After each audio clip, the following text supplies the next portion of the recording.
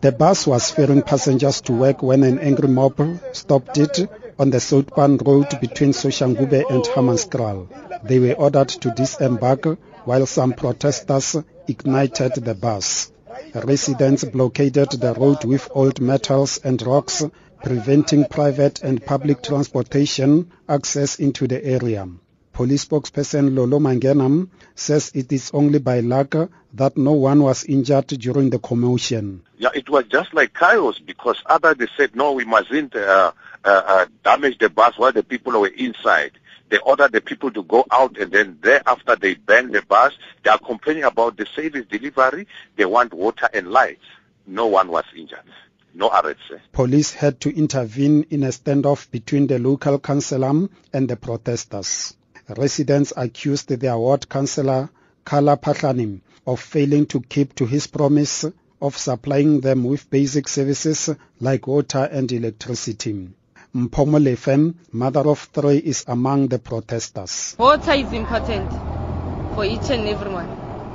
Mary, at now moment we have no water, electricity, and we cannot survive without water.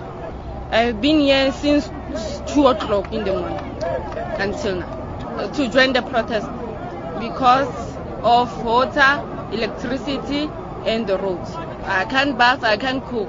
Children didn't go to school today. The settlement, which makes up the northern part of Soshanguve, has no schools, proper roads and clinics. One of the protest organizers, Keswell Molawam, says this is just the beginning. I mean, that one is still a go slow. The serious side will come away from next week. After Saturday, if they don't give us the good result, you're going to be more harsh. You're going to ban a lot of things.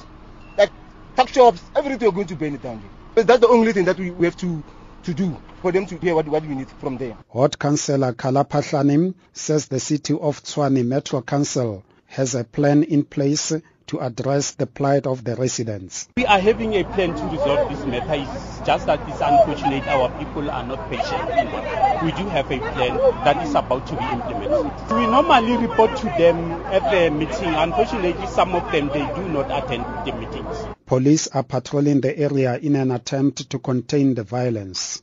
The councillor appealed to the residents to work with government to bring services in the area, but of most importance, not to disrupt learning and teaching while putting forward their grievances. Fanuel Shuma, SABC News in Soshanguve.